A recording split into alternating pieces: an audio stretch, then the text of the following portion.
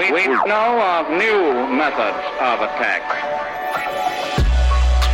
The Trojan horse, the fifth column. Greetings and welcome back to another exciting installment of the Fifth Column podcast. Very last of 2016. This is your almost weekly rhetorical assault on the news cycle, the people that make it, and occasionally, no, always, that always includes ourselves. This is episode 39. 39. Wow. Very, very, very serious number. Wow. Exciting. A word of warning, this program typically features a respectful, nuanced, and well-informed commentary, strong language, obscure pop culture references, and spurious allegations. You've been advised. I'm going to try to keep the language to to a minimum this time. Yeah. Because remember, I tried to do that before, and I made it, I think, 17 seconds before I dropped an F-bomb. It was 24. It was 24 seconds. Yeah. Wait a second, Camille, is that Matt Welch calling from a tin can on a string in Marseille or some place in southern France? I suppose I should finish the traditional introduction. I'm Camille Foster of Free Think Media. I am joined here in New York by a guy named Michael Moynihan of Vice News. And via Ansible connection. This is the second time I've referred to it as an Ansible connection. I don't know if anyone else knows what that is in reference to.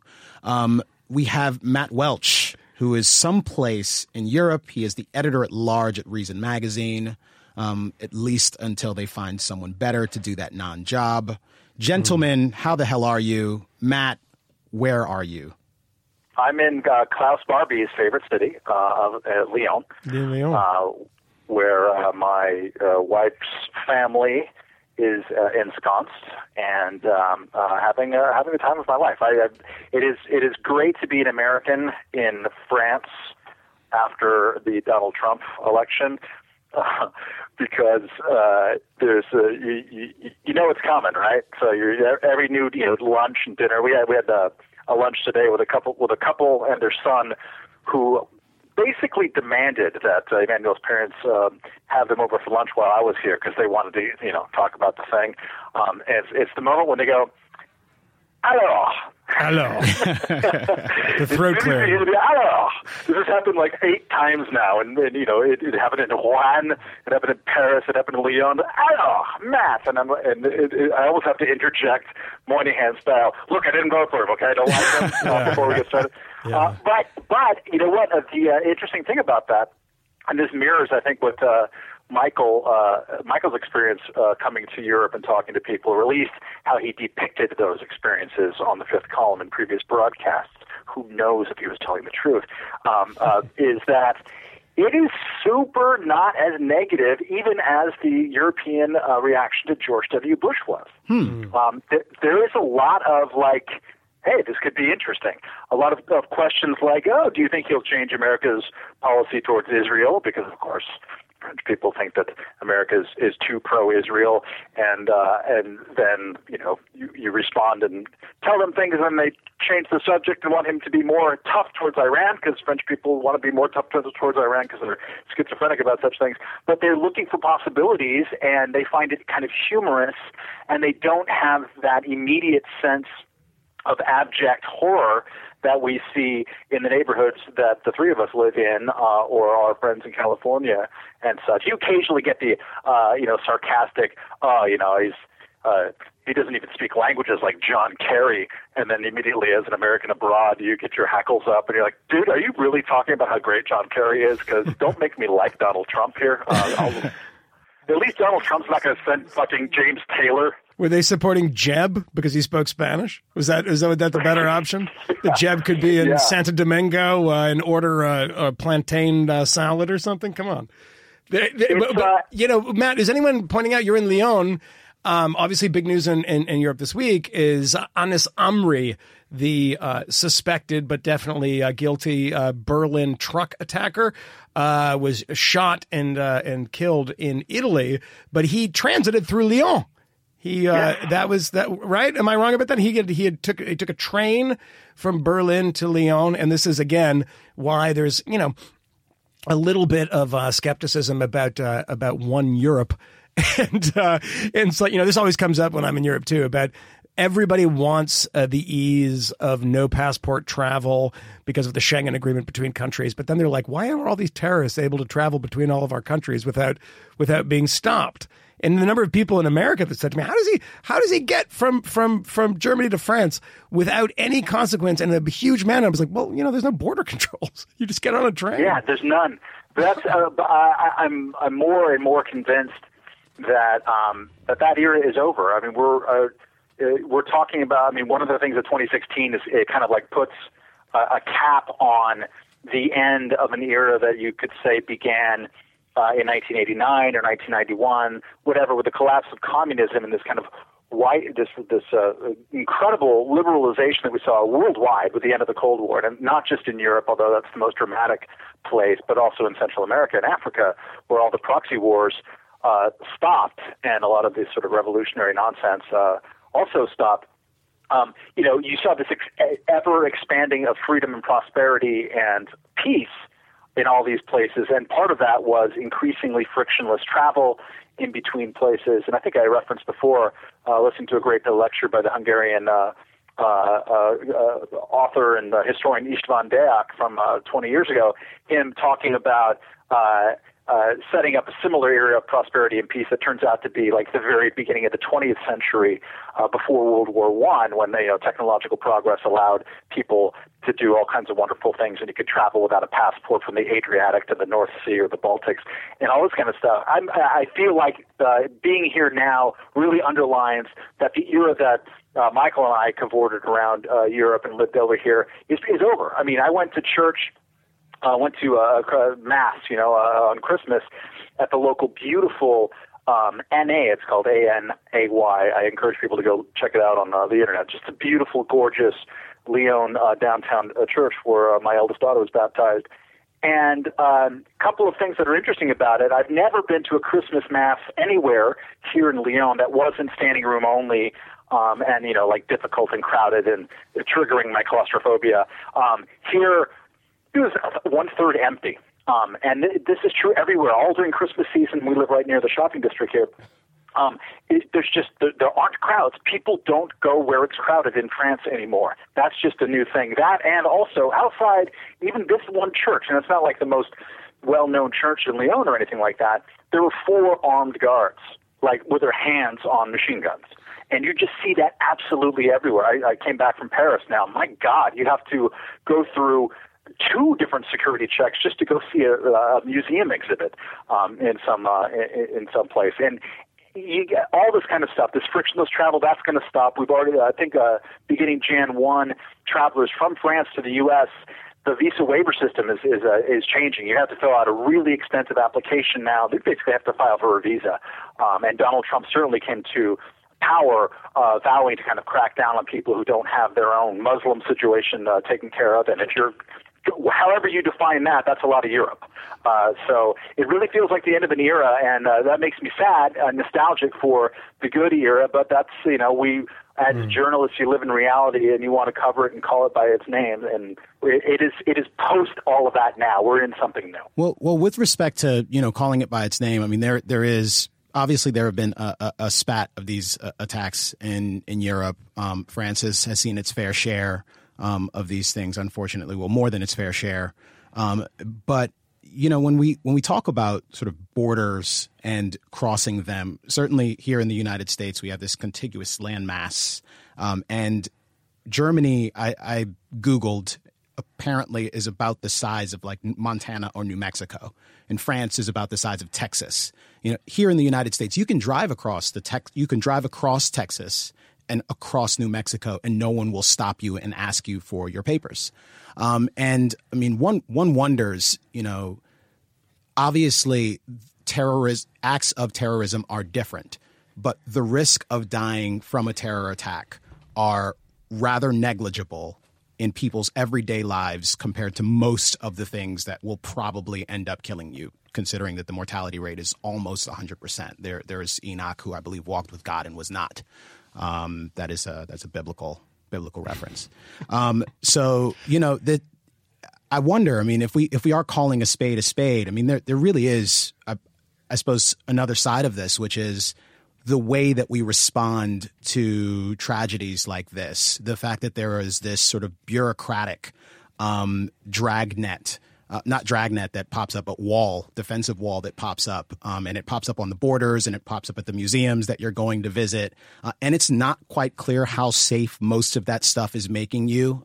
Here again with this gentleman, and the narrative is still emerging, it appears he was under surveillance in Germany. He was supposed to be extradited from, I believe it was Italy, where there is some indication that that is perhaps where he was radicalized.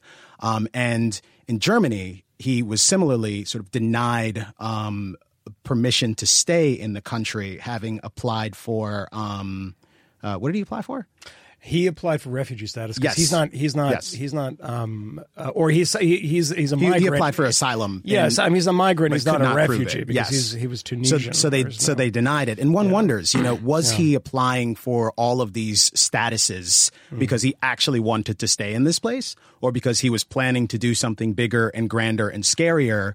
And are the sort of bureaucratic things that we throw up to protect ourselves actually sufficient to protect us, or do they merely make the world seem scarier and make it difficult for law-abiding people to say, I don't know, board a plane without having their genitalia fondled by a man? It's security theater, and it doesn't do very much. I mean, you can, if there are a number of people with MP5 automatic weapons standing out in front of a church, all you have to do is drive the truck bomb in front of the church and blow it up and blow those people up. And apparently you don't need a bomb. You just need the truck itself. Drive over as many Al-Qaeda and ISIS magazines say. I mean, the size of France and Germany is kind of irrelevant because, France is 65 million people. The Germans have about 80 million people. There's a lot of people packed in. It's a big change from thing in the pack. I mean, obviously there has been terrorism in Europe for a long time. There was a big spate of terrorism in the 1960s and 70s, and Italy, Germany, France less so, but Italy and Germany were the kind of main places where this happened. ETA in Spain, this has been a lot of terrorism there. The point of those terrorist campaigns, though, were never really to kill as many people as possible, and they were targeted. So people felt less, targeted if, Alfred Herrhausen, for instance, who was, I think, a president or a board member at Deutsche Bank, who was kidnapped in the late Baader Meinhof kidnappings and killed. The former prime minister of Italy was kidnapped and killed and executed. There didn't feel like a randomness to it. And the whole point of terrorism, obviously, is to make you feel like you can also be a victim. People tell me all the time, more people die in car crashes. There's a certain sense of control there, though. Absolutely. You don't drive, you don't get in car crashes. You drive safely, you're less likely to get in car crashes. You don't drink and drive, et cetera. There's some measure of control here.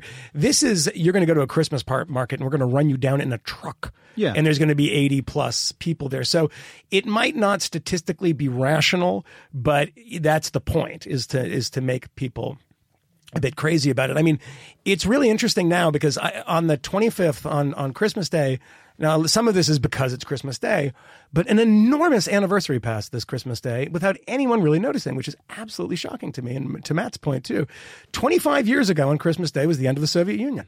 I mean, nobody really commented on this. Sure. Yeah. And the thing that's really interesting is if you look at Europe, you look at what's happening now in the United States, all the conversation that we're having now in the United States, everything that's flooding Twitter is about Russia. There is Russia, Russia, Russia. And none of it is, we're not even noticing the end of the Soviet Union. There are a lot of similar elements, a lot of new Cold War type things. People get very upset when you say that because you're not supposed to for various reasons, because ideologically these things are different, but which is true.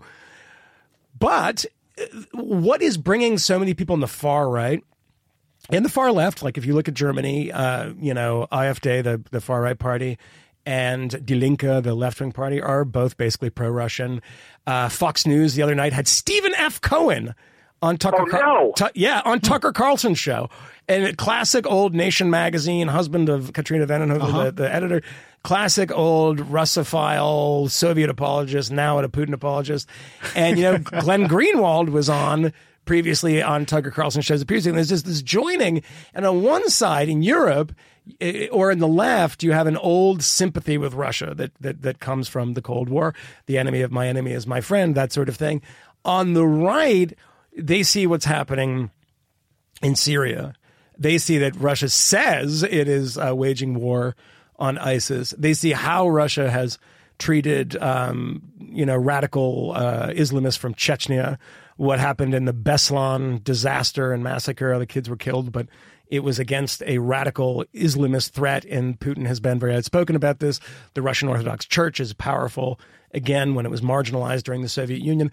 So we're all coming to these with our weird biases. And 25 years after the end of the Soviet Union, again, Mitt Romney was either right or wrong, but you can just say that in 2012, Mitt Romney was broadly right in saying that Russia is the big geopolitical power that we should all be paying attention to. He said it's the greatest threat to American power and hegemony. But and Barack Obama laughed. And Barack Obama laughed. But, in the 1990s, in the sort of freewheeling Yeltsin time, Russia was, okay, there was the first Chechen War, the second Chechen War, but they're really, we weren't dealing with Russia in the same way that we have after a kind of revanchist and powerful Vladimir Putin's come back.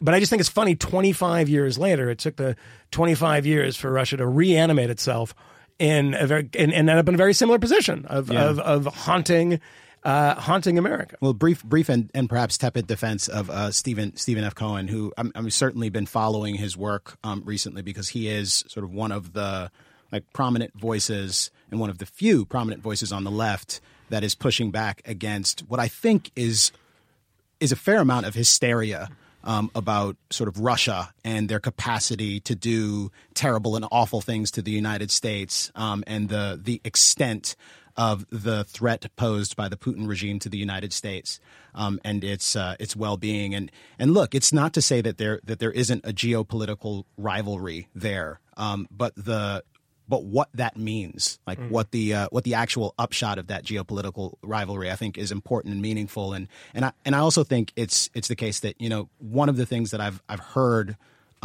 Stephen do when he talks about things like the conflict in Syria, which is still ongoing, is at least push back against the sort of official United States focused narrative about our role in Syria and what we ought to be doing. And he may, in fact, go too far, or at least further than I am comfortable going when sort of talking about the situation there. But it is certainly true to sort of paraphrase him and to make perhaps a less sort of strenuous case, not for Russia, but for sort of a measured evaluation of the threat that they pose and the way that things are evolving there. There is this thing called the fog of war. It can be very difficult to sort of disentangle who is responsible for what.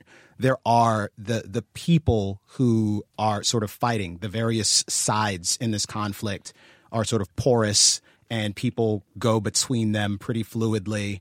It is the case that the United States was looking very closely, was trying their very best to put together a coalition with Russia to go into Syria and to try to take on particular factions there. But has since backed away, and folks who would have been allies are now being generally referred to as terrorists.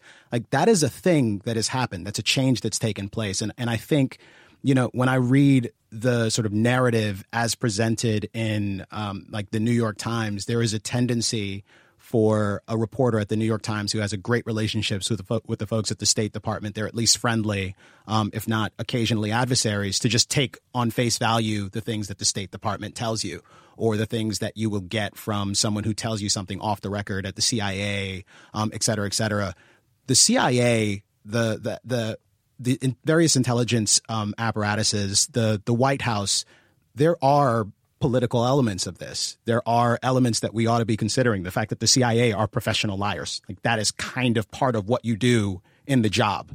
And representing things in a way that you would prefer for folks to understand them, as opposed to the way things are quote unquote, is part of the job. So I think the tension is appropriate. And I do think it is problematic that anyone essentially who would step up and say, well, I don't know if we should go that far, is being referred to as a Putin apologist, or who would say, for example, well, you don't know that, and we're going to need some evidence, is condemned as a Putin apologist. Like that is happening a lot now. He's got a 30-year track record of which Michael and I are both pretty familiar with.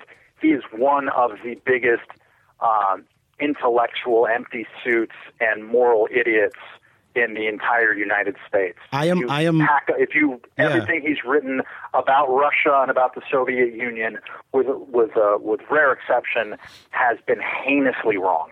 So all that other stuff can well be true, and it's worth keeping in mind. But it is no loose smear from Moynihan's lip to call Stephen Cohen a Putin apologist. He is always an apologist for Russia's points of view and action, and in direct contrast to whatever anyone in America who would contradict that is saying, regardless of whether they're being hawkish or they're just being analytical. I defer to the both of you on that matter. I was offering a narrower and perhaps sort of related but not specific defense of the man. Cohen. I mean, Cohen has been, insane on Ukraine, and not even in the sort of Maidan stuff, but on the Donetsk kind of separatist stuff. I mean, he's been denying that the Russians were involved in this and that the people were dying, etc. But I mean, if you just go back to the Sovieticus column that he used to write for The Nation magazine, which I have a book copy of. It's like Sovieticus, like Soviet realities and American perceptions or something. And Cohen, everybody that came along in the Soviet leadership was a reformer until he finally kind of got it right with Gorbachev. He has a great column that I use often when people bring out Stephen Cohen about Andropov, who's the former head of the KGB. And I believe was in your old neck of the woods in Prague during the Prague Spring, it's saying, Andropov's the great reformer and he's just going to change everything. Of course, he shuffled off this mortal coil too quickly, and we're all very sad about it. But yeah, I mean, Cohen has been fantastically wrong about everything, and it's funny because the counter reaction is that everybody who says we need some more evidence is being accused of being a Putin apologist. I think there are some people that are being accused of being a Putin apologist. And in the sense of Stephen F. Cohen, it's right. There are, I guess, people that are skeptical of some of the narrative, which I actually agree with a few elements of. So, for instance, I mean, a lot of people have been pointing this out, headlines in newspapers that refer to this as the election hack. Which is misleading. Yes. There was a hack that is wrong. I would say it's misleading because you could narrowly define it as a hack during an election to affect the outcome of an election. But to put those words together in a headline, an election hack, would imply that the election was hacked, which it wasn't, and we have no evidence of. And every day, from the New York Times to Reuters, etc., you see, Obama ready to punish Russia for election hack. Yeah. Well, no. Or vote hack is the other one. Vote hack is another one. Even stronger of a claim, and it's equally wrong. And since we talked about, I think last week, about how in the last calendar year, conservative and Republican public opinion on Vladimir Putin and Russia has just totally gone berserk because of Donald Trump. Well, the same thing is happening right now among Democratic public opinion about that issue. More than 50%, I think, according to a poll that came out this week, believe that Russia hacked the vote. Not just the election, not just some campaign emails, not just the 16-year-old war games wannabes in Skopje, but they got in there in the Diebold machines and hacked it. That is pure conspiracy theory at this point. Pure conspiracy theory, and as listeners to this podcast know, I am ready to believe almost any horrible thing about Vladimir Putin, but there's no evidence of this, and this is rapidly becoming like a congealed belief system on the entire left right now, and that's just poisonous. And it's also impossible. I mean, it's important to note that, it could be possible that these Diebold machines were hacked, etc. It's actually not possible. Right, the electronic voting machines. Yeah, and to be sure, I mean, there's the complications of our election system benefit us in a kind of protective way, because throughout the country there are electronic voting machines. Right. Lots of them. Right. And the number of different electronic voting machines, there are hundreds of them. And most of them aren't online. None of them are online. Some of them are locally networked, right. And you could potentially hack that, but it's really, really, really difficult. Now, it's funny because some of these machines run Windows Me. Some of these things run Windows 2000. Right. They run things that they have kind of SD card slots on them. Right. That you can actually, put. The thing is, it's very, very hard because there are paper ballots. And so the problem is some that don't have paper you need ballots. Physical access. Yeah, it's just a really complicated thing. You can only do it on micro levels. Right. And also, you have to be in a booth for like 25 minutes and set up your laptop as you hack this bloody thing. Yeah. But that is wrong. But as Matt said, the vote hack, I just decided to, while Matt was talking, check this out and just do that in quotes. In the first thing that came out, BBC News from December 12, 2016, Republicans Ryan and McConnell back Russia vote hack probe. This is how it goes. That's how it goes. Yeah, this vote is how it hack. goes. This is the flabbiness of language that allows people, to Matt's point, and I know Camille wanted to talk about this too, of the perceptions that people have. And the big one of these big news stories is the percentage of people, Democrats particularly, who believe that the Russians hacked the election and changed the outcome. And this is I think it's appropriate to perhaps do a bit of a firm pivot here, because we did spend quite a bit of time talking about the Russian hack last week, and at that time we were sort of wondering what the administration might do. The president was sort of publicly musing about a forceful response to the hacking, particularly of the DNC, again, a private organization, not the government, but particularly of the DNC. And it was suggested at the time and has since been affirmed by a joint analysis report from the FBI and Homeland Security on yesterday, 12/29. We were recording on 12/30. We were dropping this 12/30, last dispatch of 2016. But it has since been affirmed that, the Russians were involved, and in multiple dispatches from this sort of joint reports, they have suggested directly, and not even a suggestion, they've just asserted that the reason for doing this was in order to impact the election. It is not clear how they know that. They haven't suggested that they have any sort of signals intelligence, any sort of human resources they've developed, or perhaps are using NSA information that, as Edward Snowden, actually, who is another sort of interesting person to discuss in relationship to this, had suggested that the NSA almost certainly had the goods if, in fact, this was a Russian hack. So perhaps they do. We don't know. The 13-page report that came out yesterday was essentially 3 pages of somewhat technical analysis of what was going on there. It asserted that this was similar to various other situations, but it didn't actually give us any specifics of any other situations. It didn't actually indicate whether or not there had been any successful intrusions at any government organizations. And then 10 pages of prophylactic measures. 10 pages of best practices for not getting your system owned by hackers, which essentially boil down to don't be a jackass. Look, and for a variety of reasons, I believe this. And for a variety of, I think, pretty compelling reasons, I believe that this idea that the Russians are responsible for it is true. I am absolutely appalled, though, the number of people who linked to that 13-page report of kind of tedious language that, I mean, look, I know a lot about this stuff and I've reported on it before, and I'm interested in hacking stuff. I'm interested in, IT security, and it's just kind of a weird, nerdy thing that I'm interested in. So I understand what they're talking about. There's some stuff that's a bit weird and far afield, but it's still, there's nothing in it.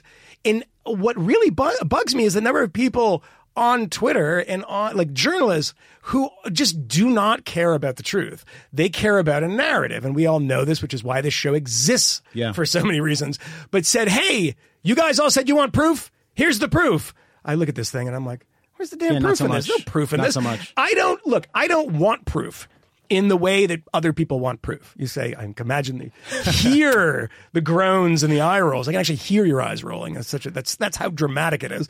But if the NSA is onto it, if they have human intelligence, if they have signals intelligence, I don't want them to be telling me about it. The Obama administration wants to have this both ways. The scumbaggery of the Kremlin, the FSB, the GRU, the entire intelligence apparatus of the Russian psycho state is smart about this stuff where they do things and they say, I don't know what happened. I don't know. It's so very bad that Podesta emails get onto a server somewhere. They don't gloat about it. They just go and they do it, and that's great. Obama is so concerned about his damn legacy. He's like, let me be clear. We're going to hack the Russians. Don't tell me about it. I don't want to know how you know. I want, some compelling evidence exists. You should give us what you can give us.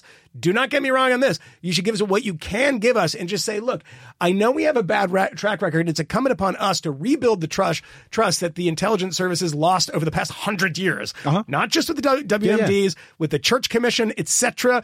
We've been bad about this stuff. We are very, very, very good at technical things. Yeah. We're very bad at a lot of things.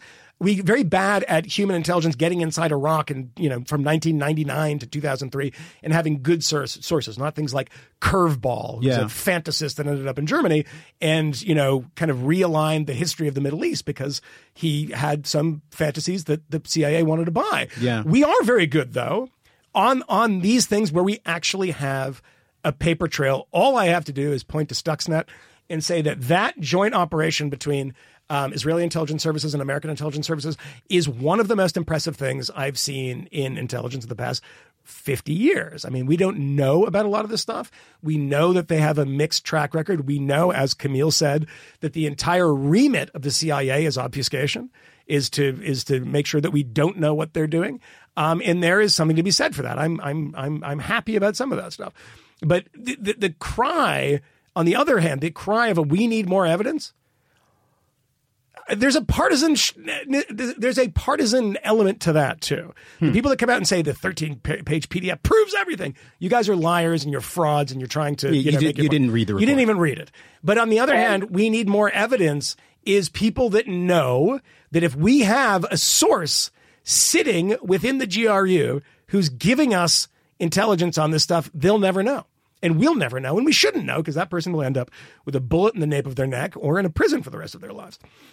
Matt, and I think there's something to be said about, even if this is all true, and I'm with you, Michael, I believe this because fuck the Russians. At least you're honest about it. Show your work. That's good, Matt. Look, but at the same time, what is it? Assuming that it's true, then we can assume that, Putin or someone around him directed the leaking and the publication of emails directed from John Podesta. So, okay. Yeah. Now what? Is that an act of war? It's the leaking of information. That's okay. So he wanted. No, Trump it's to John win Podesta's fault. Just because the Kremlin is a sinister operation that has been a sinister operation since 1917, probably before that too. I'm not going to get into the Tsarist period, but they look at, you have a Ukrainian presidential election candidate who now looks like a kind of Slavic version of Manuel Noriega because he drank fucking polonium tea. These are people that do not screw around. We have known this for years.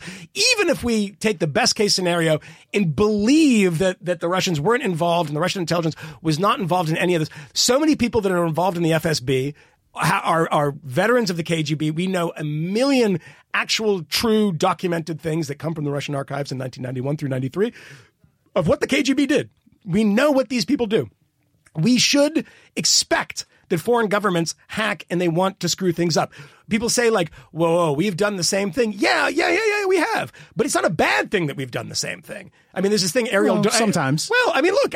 This is big power politics. You want to be a player at the big boy table? You got to play with the big boys. And this kind of thing that like, oh God, geez, hacking John Podesta, as you said, the DNC is a private organization. So is the Center for American Progress. Sure. This set of mixing of the Clinton campaign and the State Department and the Center for American Progress is kind of Hillary's fault. Kind of Hillary's fault anyway. Private servers, so you don't, no one can figure out what you're actually, sending to your closest aides, doing like John Podesta being the pivot man on all of your campaign stuff, and then falling for a damn spear phishing email. This is not complex. More than once. More than once. Stuxnet was, we were hacking into rotor boxes made by Siemens to make centrifuges spin a nanosecond faster to blow up the entire, facility. Yeah. That's pretty impressive. This is like, click on email. No, you'll get half off at Barney's store in Midtowns. And then they're like, I can't believe this. I hacked us. Yeah. It's like, no, stop clicking on emails like that, you moron. And they'd known about the hack for months and months and months. I mean, the cascade of failures that is required for something like this to happen and to go on for so long is worth noting. The bureaucratic ineptitude that is on display is worth noting. There's something else, though, when it comes to secrecy. And at some point, I really do want us to have sort of an extended conversation about this, because Daniel Patrick Moynihan's book on the topic of secrecy, called Secrecy, it's very good. Is good and worth reading, and really sort of push the boundaries of my own imagination when it comes to sort of how we relate to the way in which the government protects its secrets. And look, the fact of the matter is, as a result of the Snowden leaks, we know a couple of things. We know about this XKeyscore thing. We kind of know some of these tools exist. And quite frankly, I sometimes wonder about the wisdom of pretending that it doesn't in public, while everyone actually has a sense that this is where it came from and not just saying it. It is not as though people aren't trying to conduct their email communications in a secure way. It is not as though if people who are sort of cooperating with one another discover that you have a method by which you can, in theory, read every single email that transits through global routing points, like that is actually a deterrent.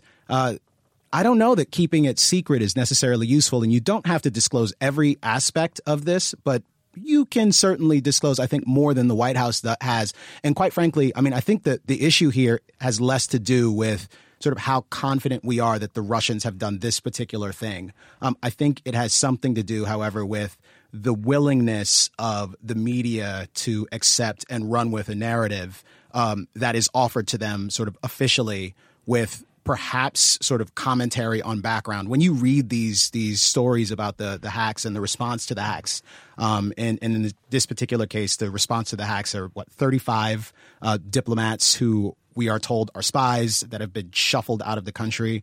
One wonders how long you knew these people were spies and why they weren't shuffled out earlier. Several compounds owned by the Russians here in the United States, which, as the White House has explained, were effectively used by diplomats to go have secret conversations while they weren't being surveilled. Again, to the extent you know these things exist, why is it still open? One of them, in fact, the one in New York, there was a story in the New York Times about Reagan actually having previously lobbied some concern about this same building.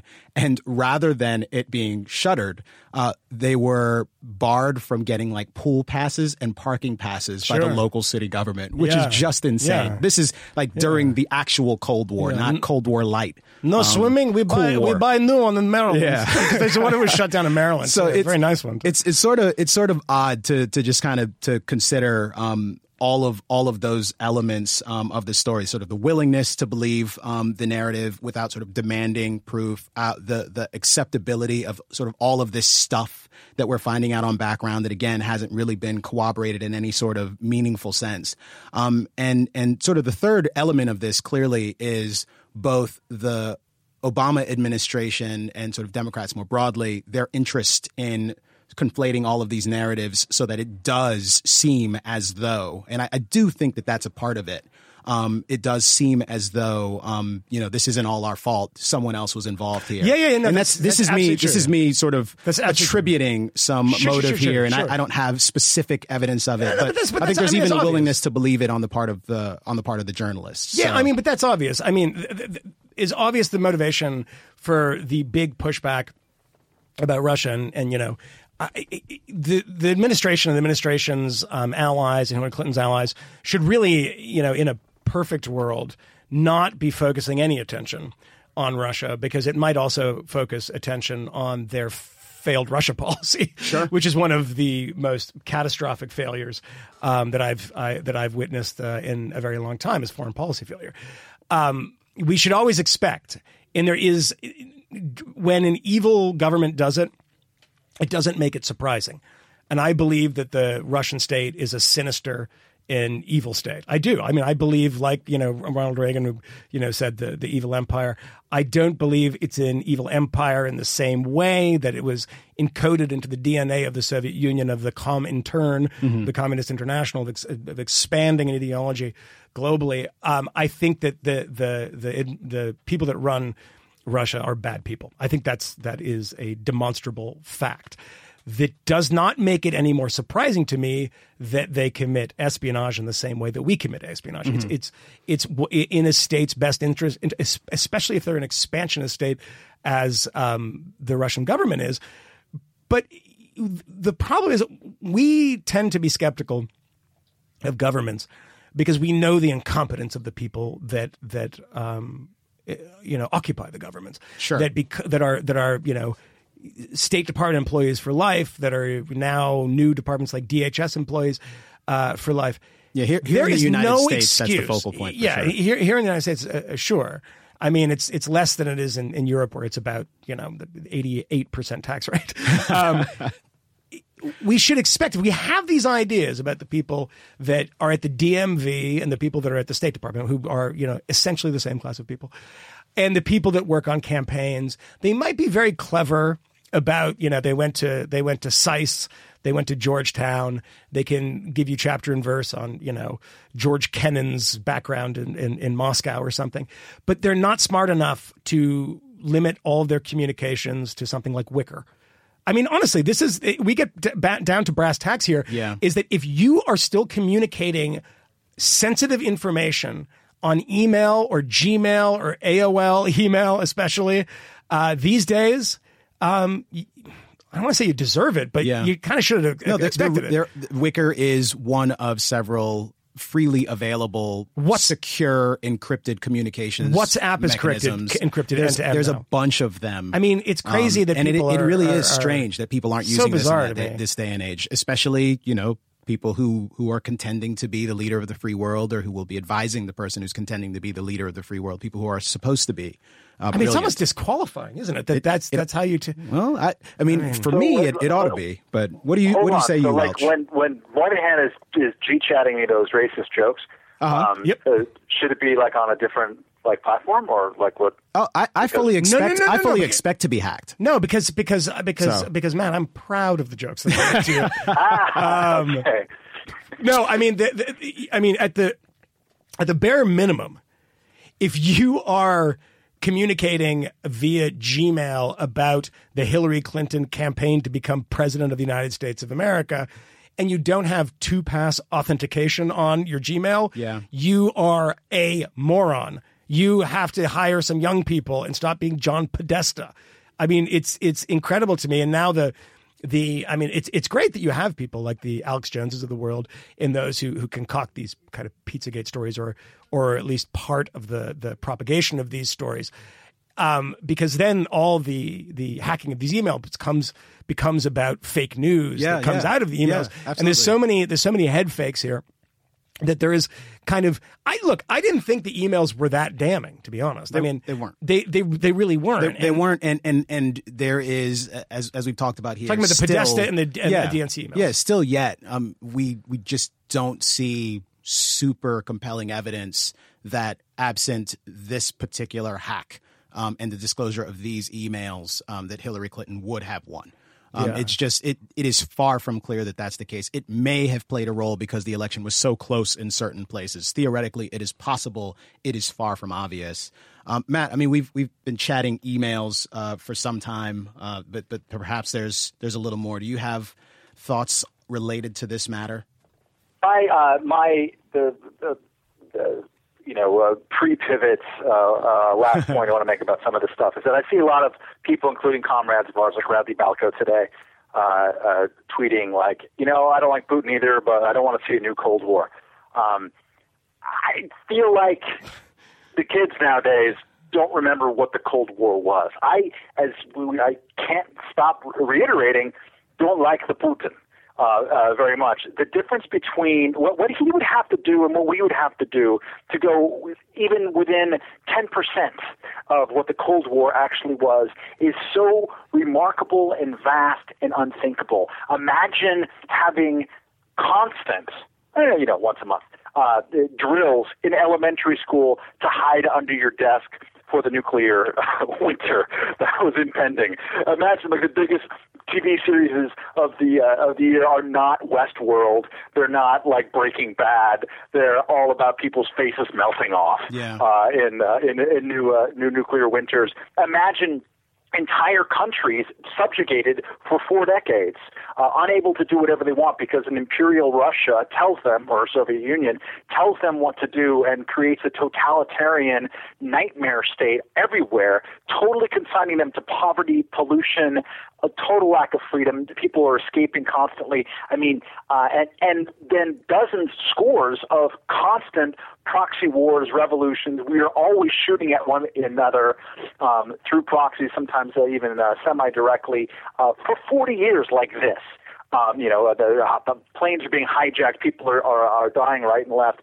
Putin would have to even be much worse than he currently is, and he's bad. He swallowed up the Crimea, for crying out loud. He swallowed up half of Ukraine. There's no doubt that he wishes that he could be a big badass and as imperial as Soviet Russia or Soviet Union was. He can't be. He's constrained by his own lack of wealth, by the fact that there is an existing NATO alliance, regardless even of what Donald Trump wants to do with it, that will be a break on whatever nasty ambitions that he has. So people who are worried about the new Cold War, I get you, I hear you. It's not going to happen unless somehow like everyone freaks out and starts shooting nukes. Then I'm sorry, I was wrong. I lacked imagination.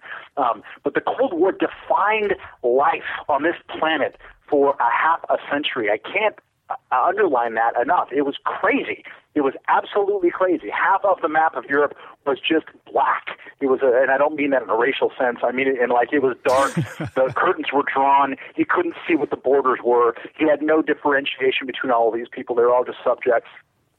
It was awful. So it's not going to happen regardless of whether, we're going to expel 30 diplomats. It's just a total chump change. It doesn't matter. We did that in the Cold War all the time, and that was considered the kind of mildest rebuke that you could make, as expelling diplomats happened every day. Mm-hmm. Into Radley's tweet I have great respect for Radley, and I like Radley a lot. I disagreed with this too. He's been invited on this show repeatedly. He seems to be agreeing to come. Okay. Then I like him again. Up. If you said he refused, I was going to say I don't. No, he hasn't refused. But you good people, need to harass Radley. I will harass Radley. I am a big fan of Radley's stuff. There was the phrasing of his tweet about this when he said Putin is a tyrant. Trump's admiration for him is worrisome. And then the second point, that was numbered 1. The second point was we should not start a new Cold War. I think the personal pronoun there is what I find curious. We should not start a new Cold War. Mm-hmm. I think there is a sense when we view American foreign policy only through the prism of the United States, and that we are all powerful and we are responsible for most everything. I mean, the elements of a Cold War here are, the real obvious parallels are coming from Russian actions, not American actions. And I think the United States' response to this has been very unlike Cold War response. Expelling 35 diplomats is not a huge deal. And we can expect tit for tat, probably 36 diplomats get expelled. No, Putin's trolling. He's going great. He's actually invited the children of these sitting U.S. diplomats to New Year's celebrations at the Kremlin. So he can kidnap them. And like the Joker will come in, and then the gas comes in, everyone dies smiling. That is what will happen. Please to drink New Year's tea. Yeah, good tea. That's great. Polonium, it tastes like pomegranates. But so Russia says they won't expel diplomats, which, by the way, it gives you every sense of what Putin feels about the incoming administration. There's no sense to expel diplomats when the administration is about to change, and the administration is going to be friendlier to Russia, and so those diplomats will have a different remit in 3 or 4 weeks. To Radley's point, though, we shouldn't start a new Cold War. This is something I would put mostly on Russian actions. I think if the United States was doing a Cold War two-step, then we would be moving a lot of troops. Now, look, there's been military exercises in Poland and all this stuff. I understand that. But we would be, moving, battleships. We would be moving aircraft carriers. We'd be doing a lot of things. There was a lot of aggressive action. We used to buzz each other up on the North Pole with, F-35 and F-16, just buzzing past each other, et cetera, and penetrating airspace and then doubling back. It's not that bad. There is a lot of the rhetoric has been the same. But I think that you see Russia becoming more like it was in, say, 1985. The ideology is totally different. Vladimir Putin has no interest in communist ideology. He's a nationalist. He he liked the expansionism and the greatness of the Soviet Empire, but not necessarily the ideology. I mean, what his dealings with Gazprom and Yukos, et cetera. This is gangster capitalism. It's kleptocracy. But the past is the expansionist Russia is something that I think that they would like to bring people back, subtly bring them back into their orbit through force of arms or whatever. Yeah. There's no need, if you don't have that ideology, to harass the Estonians, to give Latvians and Ukrainians and Lithuanians a hard time if you believe that those are independent countries that were rightfully gained their independence in 1989, 1991. They don't believe that. And so, that element of the Cold War is something that we, who should not start a new Cold War, have no control over. Sure. Well, the one thing we do have some control over, and perhaps this is putting a pin in it, and perhaps you guys will disagree strenuously and want to chime in. I don't know how much patience there is for this, but it's our podcast, and we get to push it a little bit. So the one thing that I think we do have some control over is the way in which we talk about this and the way that we contextualize sort of the risks associated with this. And as you mentioned, Michael, I mean, the probing is going both ways. The United States is almost certainly probing various important things. There was a dust-up with Germany, a very close ally, not too long ago, because they discovered, once we found out about the extensive surveillance stuff that was happening overseas, and I'm shocked that there's gambling going on in this establishment.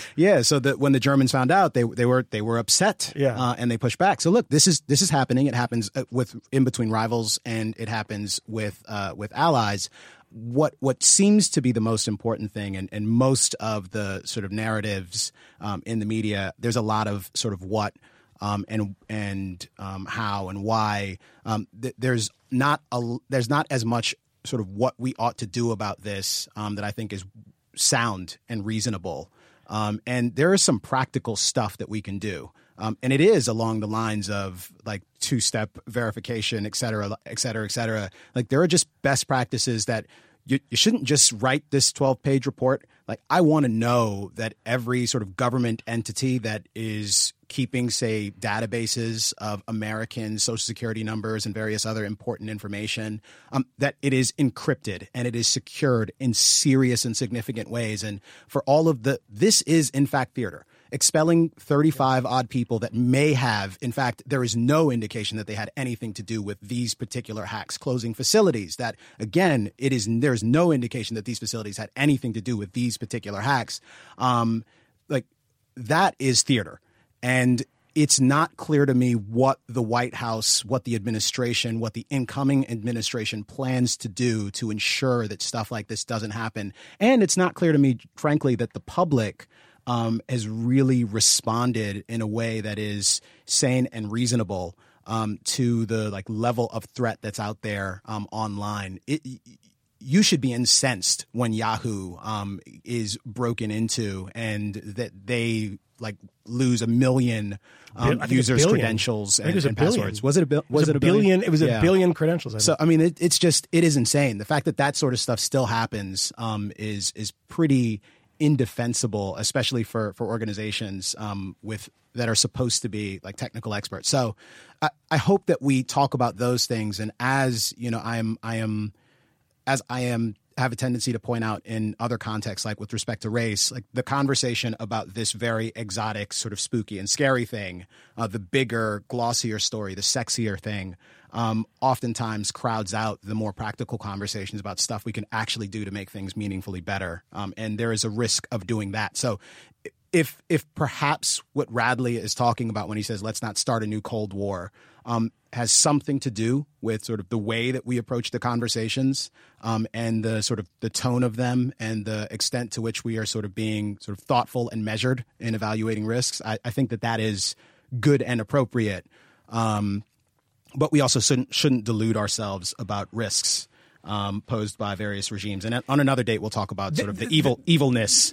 Yeah, let's talk about. But we talked about this the other day, and there's a pivot here that we talked about this conspiracy theory that was bubbling up that Barack Obama was signing a piece of Christmas secret legislation to shut down Breitbart.com or any alternative news websites, because it's kind of related. Because I mean, Camille, you can give us a little background on this. I mean, this is essentially a silly and speaking of theatrical countermeasure, but not uncommon in the history of American politics and foreign policy, to create a anti-foreign propaganda act that would allocate money to be wasted. There'd be a joint entity created. Various members of the intelligence community who pretty much already work there would get together to share information and discuss best practices for combating propaganda. Yes. How do you define propaganda? They do. Yes. It does sound to me pretty wasteful, and rather than it actually being a separate piece of legislation, it appears to have been a part of sort of a broader like defense authorization type bill where they're giving out some monies and doing some rather routine changes, and this small thing is there. There were some corners of the interwebs, not huge, not particularly influential, which is the other dynamic in this fake news narrative. You can find a site or 5 or 100 people that have shared something on Twitter. That doesn't mean that this is a phony story that is gaining a tremendous amount of steam. And this it's how BuzzFeed and a lot of these places, I don't want to say about BuzzFeed, only exist when they start the whirring of the outrage machine, when you can find 28 people that said the new movie Sing has a racist element to it because of blah, blah, blah.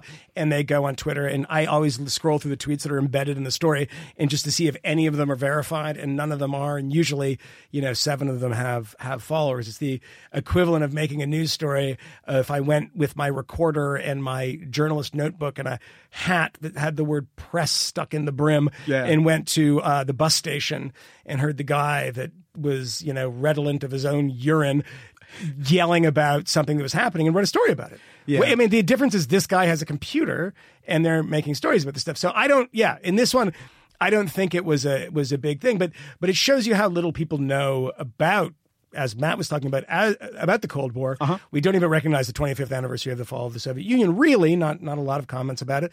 And, look, the Radio Free Europe, Radio Liberty, and Voice of America, these things existed. And we tried to create these things. Still exist. Yeah, that's actually, those were changed by the same bill. They got rid of the board of governors, I believe it's called, who are responsible for there's been a bunch of controversy. Keeping things going. Yeah, there's been a lot of controversy. Have essentially devolved more power to the White House. But it's like a $750 million a year operation that is of negligible importance and significance. It used to just be shuttered. It used to be of importance and significance. There's actually a great book about this by the wonderfully named Arch Puddington, who wrote a Matt will remember. That is not a real name. Arch, you should remember Arch Puddington. I think he's at Freedom House now. I think he's still alive. Arch Puddington wrote a book called Broadcasting Freedom, which is a very, very good, actually very balanced book about Radio Free Europe and the influence. And Radio Free Europe, the difference between Radio Free Europe and Voice of America. Voice of America was the voice of the United States. Radio Free Europe devolved local stations into the hands of exiles, of people that left Romania, left Hungary, left Czechoslovakia, and then broadcast into their home country news from the outside. And that was actually very important to the people that live there. In this world, it's quite different. And so it seems to be that this bill that some people are getting a little exercised about is designed to counter things like RT. RT was actually knocked offline today. I don't know if you saw that. Is that right? And it seemed to have been knocked offline in a few cable providers too, which we wonder where that came from. I wonder who did that. Yeah, no idea. Why would someone do something like that? Sputnik and these things. And they have an influence. I'm trying to imagine the equivalent Russia version of that. Sputnik and RT are a lot like Radio Free Europe and Radio Liberty. Now, hear me out here. They're not in content because RT is a hell of a lot better than Radio Free Europe. God, that is a shanda. I just mean in terms of. I didn't mean in terms of quality. I don't mean that. I just mean in terms of logos, appearance and production. Oh God, no! That is an outrage, Camille. And maybe attractive hostesses. Well, that's different. You know, that's what I meant. But I mean, but it's Radio Free Europe. You can't see the attractive hostesses. I don't know why you're still doing that. But what they've done, which has been pretty interesting, and it's actually taking a page out of the Radio Free Europe book, is you can't imagine this happening in Russia today. Mm-hmm. Could you imagine if the United States had a pro-U.S., administration, whether it's the Obama administration and I guess Trump administration is slightly different, station in Moscow, operating in Moscow, that used local journalists that hated the government of Vladimir Putin to come on every day, 24 hours a day, to blast that government and create bizarro conspiracy theories about that government, and then broadcast them and actually make them take off and have them be fairly influential. I kind of suspect that the Putin regime, who has allowed basically zero television media to I mean Rain TV was the last one, and that's being sort of compromised now. They wouldn't allow that. Sure. And so it's a really interesting thing that I used to go into that studio periodically in downtown Washington, D.C., a stone's throw from the White House, where you sit there and, in between segments about how 9/11 was an inside job and the United States government was behind it, you would have a bunch of shitheads like me waiting to go on. I had a very limited run there where it was because a friend of mine had a show, and then I stopped doing it. In fairness, we would go on there because Alona Minkowski had a show, and she was both hot, which is helpful, and also a friend. And we should get her on the Alona's great on the podcast. She's very smart. She'd be great, and she's also very friendly to libertarian ideas as they were on that show, and she rolled her eyes aggressively at the Putin-esque stuff that would leak in. And also by the way, her mother is a member of the Duma for United Russia, and yes, she is. And sure. And her mother was also a champion Olympic figure skater during the Soviet Union. But she is. I mean, I've seen her recently tweeting very critical things about Putin and the Kremlin. But it is really interesting how RT has become successful. I'll give you a brief story that I shouldn't really talk about, but I'll maybe just kind of tease something for next week. Keep this between us, friends. Next week on the show that I am a correspondent on HBO, the Vice News show at 7:30. I have a piece that will be up next week, I presume, and editing it now. And I went and had a visit with Alex Jones. Alex Jones. Yeah, Alex Jones doesn't see many people. And you can look, I mean, it's very hard to notice this because if you search Alex Jones, there's 40 million videos of Alex Jones, ranting and screaming. I will say that personally, I think Alex Jones is actually a very nice guy. Oh, boy, here it comes. Oh, no. Don't worry about that. I think he's out of his mind. He's a funny, kind of charming guy at times who's out of his mind. But I walked into a room and there was a whiteboard in which his staff had, on there's two axes, and one was tyranny and one was freedom, and it was media operations and who was tyrannical and who was free, and then it was state controlled on the other axis and corporate controlled on the other end of it. And on the free end of this, I'll just say this: on the free end of this, he had. Next to InfoWars, which was his own operation, was Sputnik and RT. Huh. And I asked him about this, and he's like, I find their stuff is the most accurate and whatever. And, very scientific. Yeah. Alex has a very, very, very large following. Mm-hmm. And, so the instinct for people to want to counter this propaganda is interesting because in the past, during the Cold War, we weren't countering propaganda. That's not what Radio Free Europe was doing as such. We were providing information because everyone in those countries knew it was propaganda. It wasn't a competition of information as much. Obviously we're giving somebody else a news source because they were completely choked off. There was no access. You couldn't get on the internet if you spoke a different language and look at the NewYorkTimes.com. So it was the only other news source. So what we're doing now, and the idea behind this counter-propaganda thing, is that RT and Sputnik are actually successful. I have had friends to me over Christmas cite things to me that I trace back to RT. Cite news stories to me, quote-unquote news stories that I trace back to RT.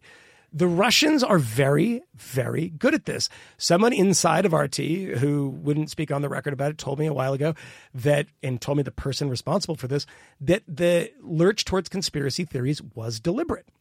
It was a deliberate strategy. Do they believe that 9/11 was an inside job? No. The people who actually are running the operations in RT in Washington, I do not believe that. But they do know how to string up some flypaper and get the fringes to come to RT. And that was engaging conspiracy. They don't do it as much anymore because they have a bigger, broader audience. And they do conspiracy theories about Russian enemies right now, basically, serious stuff. But yeah. One of the things that is irritating about our lack of national historical knowledge about the Cold War is precisely the way that the Cold War analogy was just botched so tremendously during the run-up and aftermath of the Iraq War, when people kept making this facile comparison to, we're going to see, velvet revolutions breaking out all over the Arab world, which is an incredible misreading of every possible historical antecedent here. And they use it for broadcast services as well. So we started, and Michael will remember the names because his brain contains memory for that, although he's such a drunk, it's really hard to see how that all works out. But Radio Nusra, right? Or Al Nusra. We created two. Al-Nusra is the Al-Qaeda offshoot in Syria. We called it. We created Al-Hara in Iraq. Al-Hara, yes. Yeah. There's two of them that we created, basically, both of which were total debacles precisely because we didn't learn the lessons of RFE, Radio Free Europe. I've known dozens of people who worked for Radio Free Europe over the years, and Arch Pennington's book is great, and you really can't say enough about what an idiosyncratic and totally valuable organization that was. And I'm saying this is someone who instinctively despises propaganda and thinks that whatever that bill was, and I just glanced through the language of it, is dumb and it won't work to whatever it's intended to do. But RFE, those exiles who were in Munich, sitting there broadcasting their stuff, they hashed this out between themselves, and they concluded that the better journalism that they did, the more effective that they would be, and that would include having journalism that was critical of America's response to various things, and to be completely independent. They thought about this. They worked through it constantly. They had battles constantly because of it, and that is the reason why it was effective. They did it just like kind of like the BBC is and has been over the years. Pretty good as far as state propaganda outlets out there, because they created kind of a quality broadcast there, sort of in that mold. That is rare. Usually when a government creates, owns, controls, starts media, it is by definition garbage, and it's in the lap of the sitting government. So this is a real rare exception to that, and because of that, it was successful. And then it's a model that they couldn't even begin to think about having to transplant. They just thought, let's have our own propaganda broadcasting out there, out into the Middle East, and it was total profound failure. And the same thing is true at Radio Marti into Cuba and everything else. Everything else has been a failure. The VOA, which was more propaganda, Voice of America was more propagandistic towards East Bloc and Russia, it was most successful when it was least political, when it was broadcasting jazz. And jazz, it's hard for us to imagine this right now, but jazz is a special place in like anti-communism in Eastern Europe because it was really cracked down upon. It was seen as individualized, corrupt, decadent American Western artistic expression. Certainly seen that way in the United States as well for a good while. Yes, it's remarkable how much we screw that up, and we'll continue to screw that up. It's very difficult to learn a good lesson from the Cold War, and we always figure out a way not to do that. And it's interesting. And before we leave this, certainly there were folks on the right who were concerned about this fairly standard defense appropriations bill that the president signed on the 23rd of December, right before Christmas, and sort of these phony narratives had spun up. But with respect to sort of Radio Free Europe and all of these other publications, there are some more reputable sources that had spun up their own somewhat contrived narratives, where at least I think that the hand-wringing was pretty damn exaggerated, and there were some important things left out. Tara Palmer, for example, at Politico, a much more reputable site than some of the places that were carrying this other myth, has a piece from 1212 titled "Trump Inherits State-Run TV Network with Expanded Reach," and the article itself goes on to paint a pretty dark, bleak picture from my own reading of what Trump and Bannon might do once they're given control of this $750 million media empire annually for the $750 million media empire that they will be pumping propaganda into countries around the world. I am sort of skeptical of the effectiveness of a program like this. I think it should probably just be deleted altogether for the most part at this stage, because I don't know how useful it can be in most contexts. But I'm also not particularly concerned about the Trump administration claiming control of these things and doing bad stuff. That being said, there is a bit of a pivot there. I mean, we can, I think, talk about the president's legacy a little bit here at the end of the year. We've got sort of hours to go in 2016, and we've really got weeks before Donald Trump's inauguration as president of the United States. And it is still not clear who will be performing there at that inauguration. Apparently, Kanye West is officially not going to be performing, so I'm definitely not interested.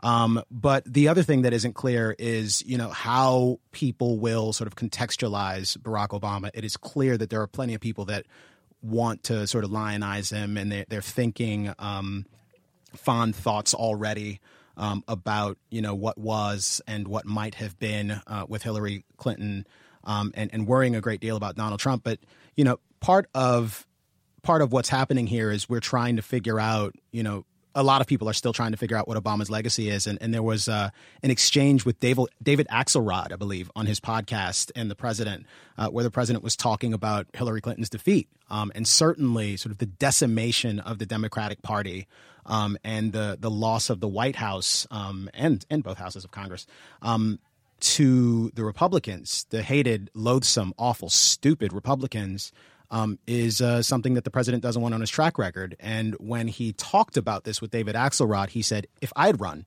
we would have won.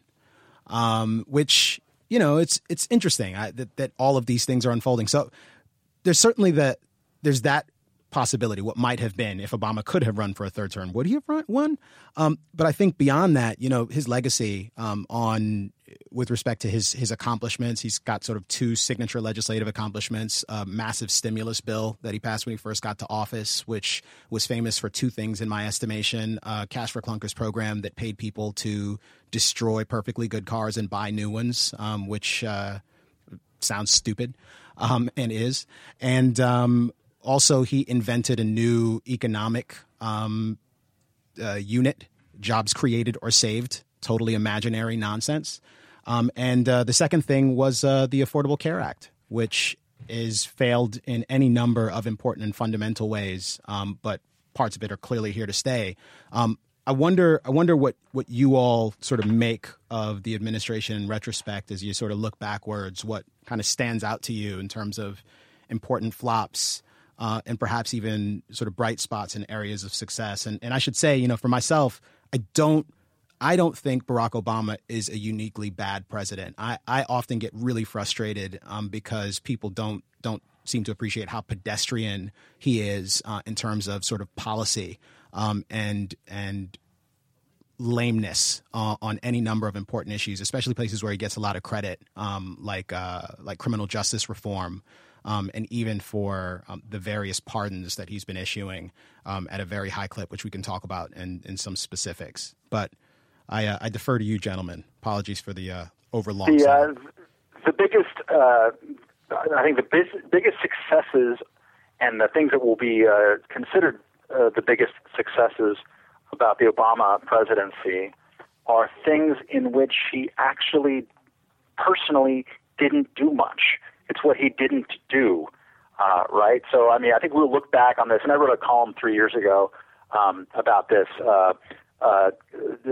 saying provocatively for a Reason audience that it is certainly possible that we will look back on the Obama presidency as being the most libertarian of any since the end of the Cold War. And people were completely outraged about saying that. Super tallest midget argument, and I think I used that phrase. That's back when we could still say midget. The podcast has just been canceled. And it's because we will look back and say, he did gay marriage and drug legal and pot legalization. No. He stood in the way of those issues, very strongly for most of his term. But eventually, after dithering, once Colorado and Washington voted to legalize marijuana, dithering for 9 months, and after having done more raids on medical marijuana dispensaries than George W. Bush did in 8 years in his first 4, he didn't crack down, which of course he wouldn't have been able to do because the feds don't have enough cops on doing this. But still, that happened on his watch. It seems irreversible. I'm glad that happened to the extent that he finally starts to think about having his courage to maybe say marijuana shouldn't be totally super duper illegal at the very end of his presidency, hinting that he will say that completely once he's safely gone, low 5, I guess. But it's we will give him credit for things that he didn't actually do much on. Gay marriage, he let Joe Biden issue a trial balloon, I think 2013 it was. And yes, that helped create the political climate that helped. The Supreme Court gets in there usually 10 years after the U.S. public opinion is in a place, and that kind of ratified this thing. Yes, that happened under his watch. Cool. I'm glad. It is something that he didn't campaign on at all, and didn't have the courage of his own convictions and had to send Joe Biden out there. And there's not much else out there. What are you going to point to as a big success? The biggest success that people will be pointing to, and I should say I'm going to be debating John Chait from New York Magazine on this in New York on January 17th, and look for some information about that in the future. He's got a new book out. I forget the title of it, so I won't get any points for it. But basically that Obama is the best president ever, more or less. And the only argument you can make is saying that Obama is the best president is Obamacare is awesome, which it isn't, and two, that he prevented the financial crash of the fall of 2008 of completely subsuming the entire global financial system. He saved us from ruin. That is a totally unprovable thing. Just as it is unprovable, those of us who argued at the time, and it was a lonely argument. It was an argument not shared by the Wall Street Journal editorial page. It was not shared by the Economist magazine or the Financial Times. It was Reason and like Matt Kibbe and a couple of other people crazy enough, and some people in the House of Representatives too, saying that both of the bailouts, the George W. Bush bailout, and then the Barack Obama stimulus were the wrong way of looking at this. You should have let large financial institutions fail, and that bankruptcy would have been okay rather than bailing out all of this stuff. And what we argued at that time was that if you get in there and bail everything out, and if you don't allow for bad, risky behavior to end badly for the people who engage in it, then what you do is you're socializing risk, and you're also creating such government intervention into the financial industry and into the economy in general that you're going to have this low, stagnant growth forever. You're going to become Japan. I had Obama on the cover of Reason in 2009, under another thing we can't do anymore, with turning Japanese, and he's like having chopsticks, and he's doing the Mickey Rooney face and everything. And that prediction came true, but it's also a counterfactual. We don't know what would have happened if he would have behaved differently, if there hadn't have been the stimuluses and the bailouts and the Detroit and all that kind of crap. So you're left with this unprovable thing. Obamacare, you have to say it's great even though it's not. And then he killed bin Laden. And I'm glad he killed bin Laden. High five for killing bin Laden. Is that a great presidency? That and allowing these things that society was doing, which was pot and gay marriage. Not totally getting in the way of that. And the other thing, and I'm sorry for talking for too long about this, but just that I consider his criminal justice record to be will, in retrospect, look much worse than it currently does, because he did not take advantage of the political moment that we had in the last 2 years. Yeah. He did not take advantage of Ferguson in a way to actually engage in those real structural reforms that we didn't discover in 2014, which the federal government and the people who've been working on this stuff for decades have been talking about forever, on civil asset forfeiture reform, on all kinds of prosecutorial immunity, on the shittiness of eyewitness testimony, of evidentiary standards, and all this kind. He could have done a bunch of stuff on that, and instead he had commissions and lunches, and he talked about guns. And that is he commuted a lot of people's sentences. Great, I'm glad, but we didn't really do a whole lot on the federal level. He could have led on that, and he didn't. And I think it's a grossly missed opportunity. Yeah, no, I would agree with that wholeheartedly, and actually, I would actually recommend to all of the listeners as well that they check out Lillian Segar's post at the Intercept from the 24th of December, title of which is Obama's Clemency Problem and Ours. And there is a really, it's a good long read. Everything about it isn't great. There are things I'd quibble with, but that's okay. But the most important factor here, I think, is that the Obama administration is enormously proud of the fact that the president has eclipsed everyone else when it comes to extending clemency to particular classes of drug offenders, particularly people who have no record of violent crime, and the truth of the matter, however, is that the president has played it enormously safe when it comes to granting these clemencies and has not taken bold action, has waited until the end of 8 years to do this, and has avoided situations that are just obviously egregious where people are serving life sentences for marijuana crimes. It is in my estimation not laudable. It's indefensible. And the president, he has pointed to the fact that he has rejected like 14,000 applications from people who, some of them may actually be engaged in violent acts while they're in prison. Some of them may have committed a violent act as a kid and may be serving time related to a drug sentence now. Look, I get it. I get that if you let people out and they commit violent crimes, this could come back to haunt you and people will badmouth you. The right thing to do, the brave thing to do for an outgoing president who wants to actually lead and be courageous is to be fucking courageous. And look, there are people who shouldn't be in jail, who are serving unjust sentences, who are serving ridiculous and stupid sentences for things that ought not be crimes, things that the president himself has engaged in. And I think it is the height of hypocrisy and indefensible for him to not do more. And, for all the talk of, evil and good administrations, there is something about that other thing, the sort of standard, the thin bar or the thin barrier that we have for sort of thrusting people into greatness. And for Obama, the fact of the matter is he seems like a nice guy, seems like a dude you want to have a beer with.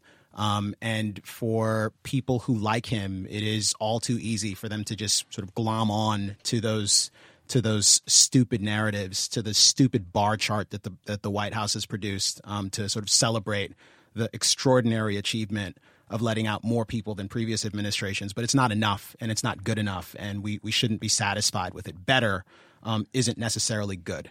I think that it's both the thing that I celebrate and that I criticize, like you do. I mean, I did a story for the show on a woman named Danielle Metz, and I might have mentioned her on this show before, who is serving 3 life sentences. Wow. 3 life sentences. Her boyfriend was the kingpin in a drug operation, I believe in New Orleans. She ended up I was there when she got out of prison, the day she got out. She'd been in for 23 years. Lovely woman. Her daughter was there to meet her. Her mom was still alive but couldn't travel to Dublin, California, where she was in a women's facility there. And then she flew home, and now she's kind of going into the halfway house and trying to rebuild her life, and a fantastic, lovely woman. So I'm happy that Barack Obama commuted her sentence. I mean, she was like, I had no other hope. And she said, like, look, if had it been Mitt Romney, I'd still be in prison. And she's right about that. Because this is a great fault of Republicans who still to this day believe one has to be tough on crime. And the way of doing that is putting low-level offenders in prison for life. The woman I spoke to, I guess she was at Harvard University, kind of lefty woman, used to be a judge, but she's lefty, righty, doesn't make a difference. I mean, she was handcuffed by these, I mean, not to use that metaphor, she was handcuffed by this so-called sentencing reform. The original version of sentencing reform was like the 3 strikes and things like that, mandatory minimums. And she had no discretion when it came to sentencing people. The law stated that somebody who she thought was not that bad of a person, probably shouldn't have been doing what they're doing, should be punished in some way, would get 3 life sentences. And that is the stuff where I criticize Obama. This is that it's the end of his term. It's, more commutations than any president since Woodrow Wilson. Well, let's triple that. Let's quadruple that. And then at the same time, why have you not been working for fundamental reform in these idiotic laws and the idiotic drug war? Why are dispensaries being closed? Why are these signature supposedly liberal achievements coming in a symbolic way to sort of burnish your image and your record? Everyone is celebrating this stuff. And look, I did a piece on this that was celebratory because I thought Danielle was great and I was happy she was out of prison, and Obama should get some measure of credit for doing something that previous presidents haven't. But as a president who is admitted to recreational drug use in college, as we've all done, and didn't do the I didn't inhale thing, or I am a sort of apostate from alcohol like George W. Bush was, it's incumbent upon you at that point to make meaningful reform and make the case to the American people, to people like my mother, to people who don't understand this stuff. No offense to my mother. I think she's probably 1,000 times different than she was on. I was actually thinking about this on over Christmas. I had a cousin talking to an uncle about smoking pot, and had this happened 20 years ago, I mean, everyone would be like, oh my God, the whole family's full of drug addicts. There was a casualness to a conversation about marijuana amongst people in my family, which is a huge sea change from 20 years ago. But the case has to be made to people that, putting somebody in prison for 3 life sentences as an accomplice to a boyfriend's drug ring, and the boyfriend seems like that he was a bad dude, and you're like a 19-year-old girl. I mean, it is not only disproportionate, it is immoral. Yeah. And to Obama's credit, I'm happy that Danielle Metz, among a number of other people, are out. But the structural problems remain. Yeah. Yeah. And I mean, one other thing, the foreign policy obviously is significant. I think in addition to sort of talking about Obama's legacy, folks are talking about, folks are also talking about sort of Trump, and in the context of drones, et cetera, the conversation has often been, what is Donald Trump going to do with the drone program? Rest of the sentence is the drone program he inherited, the super empowered drone program that he inherited from the Obama administration, the capacity of which has been expanded, the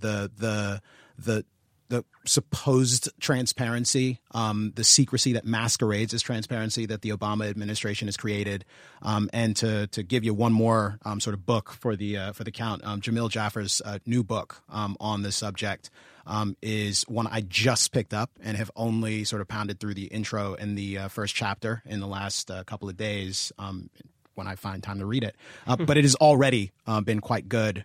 And I've certainly seen some of the interviews he's done with folks about this. So that is probably worth a look. And someone has asked in the past, why are you talking about drones in particular? It's not the exotic nature of the technology I'm concerned about. It is transparency. It is forthrightness. It's the accountability of the administration, and it's the responsibility it's the fact that we should be aware of where we are engaged in conflict. And when in a year we are sort of killing people in any one more than half a dozen countries, people ought to know that. They ought to care, and it shouldn't matter whether it's President Trump or President Obama. We're going long, Matt. You are over there. Perhaps we should bring this in for a landing. I suspect some idiot wrote something. We've highlighted some good and some bad, but what do you got for me, Moynihan? Oh my God, like every time that we do this, it's always an embarrassment of riches. But we're in this obsession right now that 2016 is particularly bad because of the election of Donald Trump and all the celebrity deaths. I agree that I don't want him to be president, and there's a lot of good people that have died. But the internet culture that exists today that coddles and elevates stupidity and outrage that we've talked about ad infinitum on the show, of course, went into overdrive when Carrie Fisher died, who everyone is praising. I liked her in Star Wars. I just don't know what to say more than that. But everyone's weeping in the streets as if Kim Jong-il just died. And it's a sad thing. And somebody who was also sad about this was Steve Martin, the actor. Brilliant writer and all-around brilliant guy, who tweeted something about his friend, Carrie Fisher. They were very close. And he said, "When I was a young man, Carrie Fisher, she was the most beautiful creature I had ever seen. She turned out to be witty and bright as well." And that's Steve Martin, of course, talking about his friend, in saying that, when he met her and when he saw her, right around the time, I guess he was becoming famous around the same time. He said, "Good God, this woman is fantastically beautiful." And then he met her and said, "She's brilliant and funny too." Steve Martin has since deleted that tweet. Oh boy! Because the person that really pushed this was a particular knuckle dragger named Claire Lansbaum at The Cut, which is owned by New York Magazine. It's the New York Magazine's blog for all things idiotic. And Carrie Fisher is defended against this indignity of being called pretty by a repulsive monster who writes for The Cut, and said that this is sexist and horrible.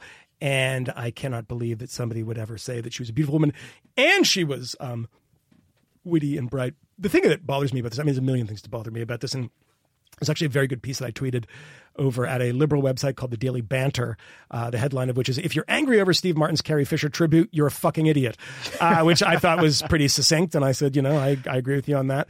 There's a bit of a backlash on this. But I think one of the bigger issues I have about this is, because of the pace of all this stuff and because everybody wants to get their, boiling hot takes out there to get their clicks and humiliate themselves and live a life of a, modern journalist who's just, trawling for garbage and picking up this garbage and getting clicks and getting likes and all this nonsense, is that nobody would ever ask Steve Martin, like, "Hey, what do you mean by that? Are you actually saying that before you met her, you just thought, oh my God, here's this beautiful woman in movies, and then I met her and was like, oh my God, she's amazing and smart," and that's apparently offensive. But nobody asks him about this. Why would you ever do that? Why would you ever contact Steve Martin, contact his agent, rather than unleashing the mob and making Steve Martin of all people, delete a tweet? And this is up there on the most read things on The Cut, right below number 9, which is 15 of Carrie Fisher's best, most honest feminist quotes. Wow. Can't we just like her as an actress? Do we have to make sure that her politics are in line with our own? Not good enough if they are. Her? If they are, then you get to do that. I just like her. I like her actressing when she's got a British accent for the first 20 minutes of Star Wars, and then just drops it. Oh yeah. And she's from Canarsie all of a sudden. So, I can't believe it. I can't believe it. It's like a gold bra. It's like totally nuts, right? It's like a fucking slug. Speaking of the Carrie Fisher thing, the New York Times got a lot of pushback because in their obit, or at least they're online or something, they had a picture of her as Princess Leia holding a gun towards the camera. Yes. And people are like, my God, she's holding a gun. Unbelievable. And it's not a gun. It recalls my daughter, who's now 8, when she first saw Star Wars, she might have been 6 or 7, I don't know, and she really got into it. I mean, I was never a Star Wars geek, and I'm like, well, why do you like Star Wars so much? And she says, because the princess has a gun. My daughter, who's 5, is really into Star Wars now, too. She doesn't really get a lot of the stuff that's going on. But she did, honest to goodness, point out to me that she liked that Princess Leia was the badass in it and was like going around shooting things and kicking things. And, of course, you said the gun thing. It's funny how debased our culture has become, that I actually heard about the same New York Times thing, criticized that they had a picture of her wearing a bikini. And that was, of course, objectifying her. Well, as Carrie Fisher pointed out, she was kidnapped by the giant sweaty slug in that movie. Mm-hmm. Who looks like Sidney Greenstreet. He's just like, what the hell's his name? Jabba the Hutt. Yes. And is forced into this, and then of course takes it off when she frees herself from the shackles of celestial slavery. She chokes him out with the chain that she's on. Yeah. So that was really good. She was pretty badass. I want to add to the somebody wrote this, just a headline going on the same kind of theme as Moynihan pointed out. It's from Jezebel. I was pointed to it by Gavin McInnes, so you can just imagine. But Serena Williams is engaged to Alexis Ohanian. Wait, what was the rest of that headline? I don't know how I feel. That's Kara Brown. Hey, Kara Brown. I got some advice for you. It's career advice or just whatever. If you don't know how you feel about some celebrities like getting hitched, don't fucking write about it. Shut up. Just don't fucking write about it. Okay, you moron. Shut the.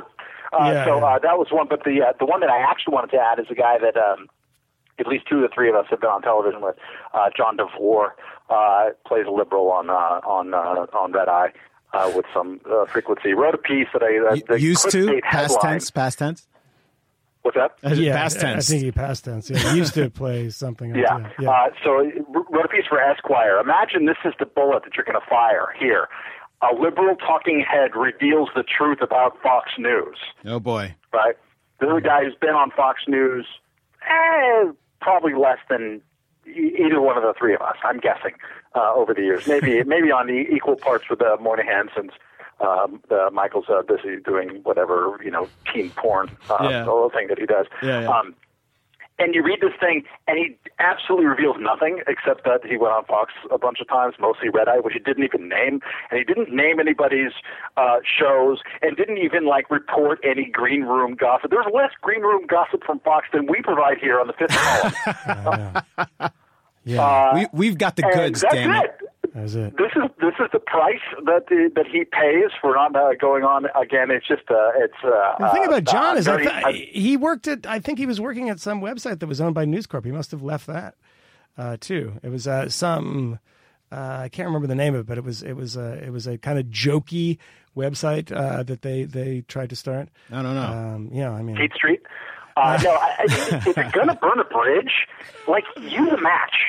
Do something there, John. So next time I see you not on Red Eye, come on now. Well, shouts out to the homie, Alexis Ohanian. I congrats to him. I don't know that any person in the history of the United States has so quickly earned himself the respect, admiration, and hatred of gentlemen in barbershops around the country. Who's this? So quickly as Alexis Ohanian.